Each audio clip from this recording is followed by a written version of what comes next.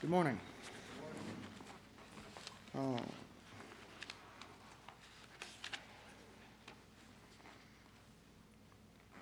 1 John 14:26-33. If any man come to me and hate not his father and mother, and wife and children and brethren and sisters, yea, and his own life also, he cannot be my disciple. And whosoever doth not bear his cross and come after me cannot be my disciple.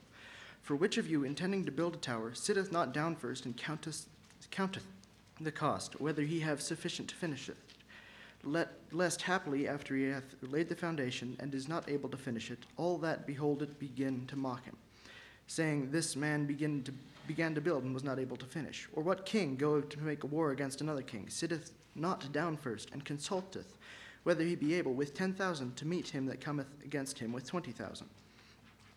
Or else, while the other is yet a great way off, he sendeth an embassage, and desireth conditions of peace. So likewise, whosoever he be of you that forsaketh not all that he hath, cannot be my disciple.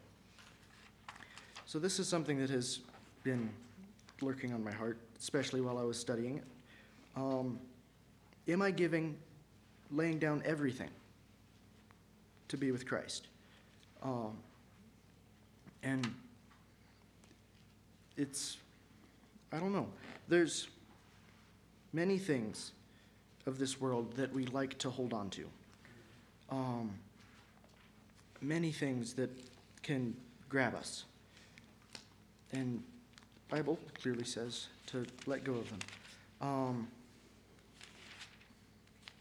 1 John 2:15-17. Love not the world, neither the things that are in the world. If any man love the world, the love of the Father is not in him.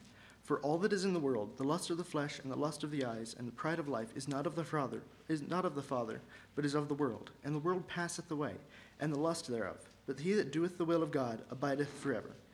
The world passeth away, like Dave said. God is a consuming fire. He will consume it. John 12:25-26.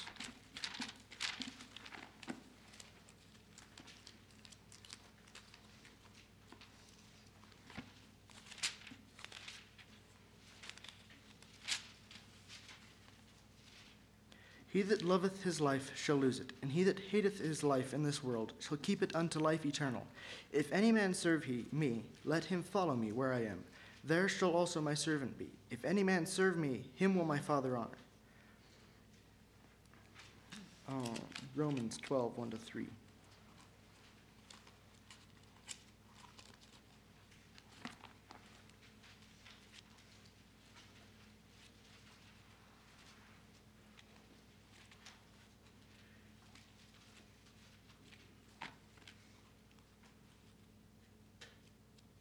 If I can find it.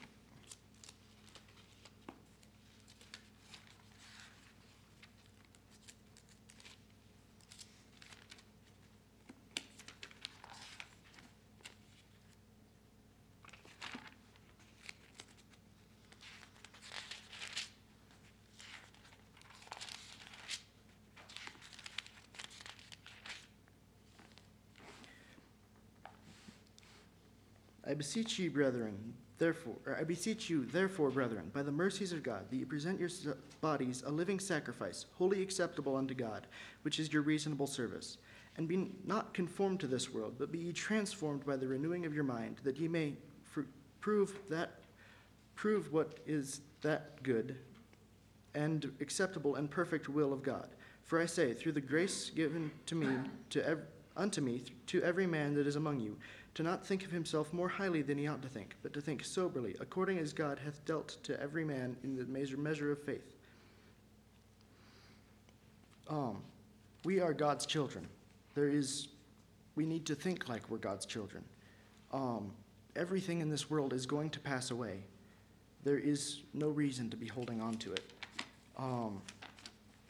But that's what so many of us will do, and that's what I have done. In Matthew 6:19-24. Lay not up for yourselves treasures upon earth, where moth and rust doth corrupt, and where thieves break through and steal. But lay up for yourselves treasures in heaven, where neither moth nor rust doth corrupt, and where thieves do not break through nor steal. For where your treasure is, there will your heart be also. The light of the body is the eye. And therefore, if therefore thine eye be single, thy whole body shall be full of light. But if thine eye be evil, thy whole body shall be full of darkness. If therefore the light that is in thee be darkness, how great is that darkness? And James 4:4-8.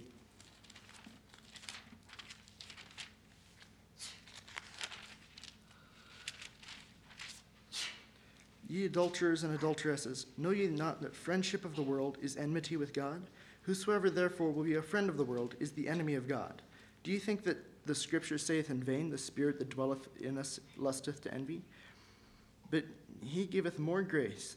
Wherefore he saith, God resisteth the proud, but giveth grace unto the humble. Submit yourselves therefore to God. Resist the devil, and he will flee from you. Draw nigh to God, and he will draw nigh to you. Cleanse your hands, ye sinners, and purify your hearts, ye double-minded. And then Colossians 3:1-4.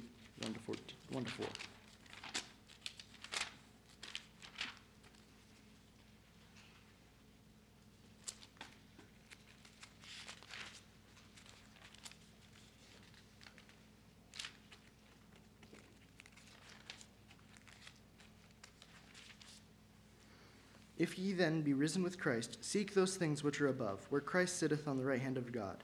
Set your affection on things above, not on things of the earth. For ye are dead, and your life is hid with Christ in God. When Christ, who is our life, shall appear, then shall ye also appear with him in glory.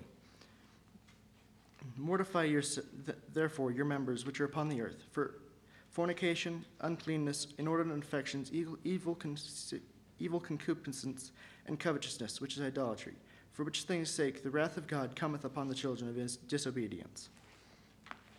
I just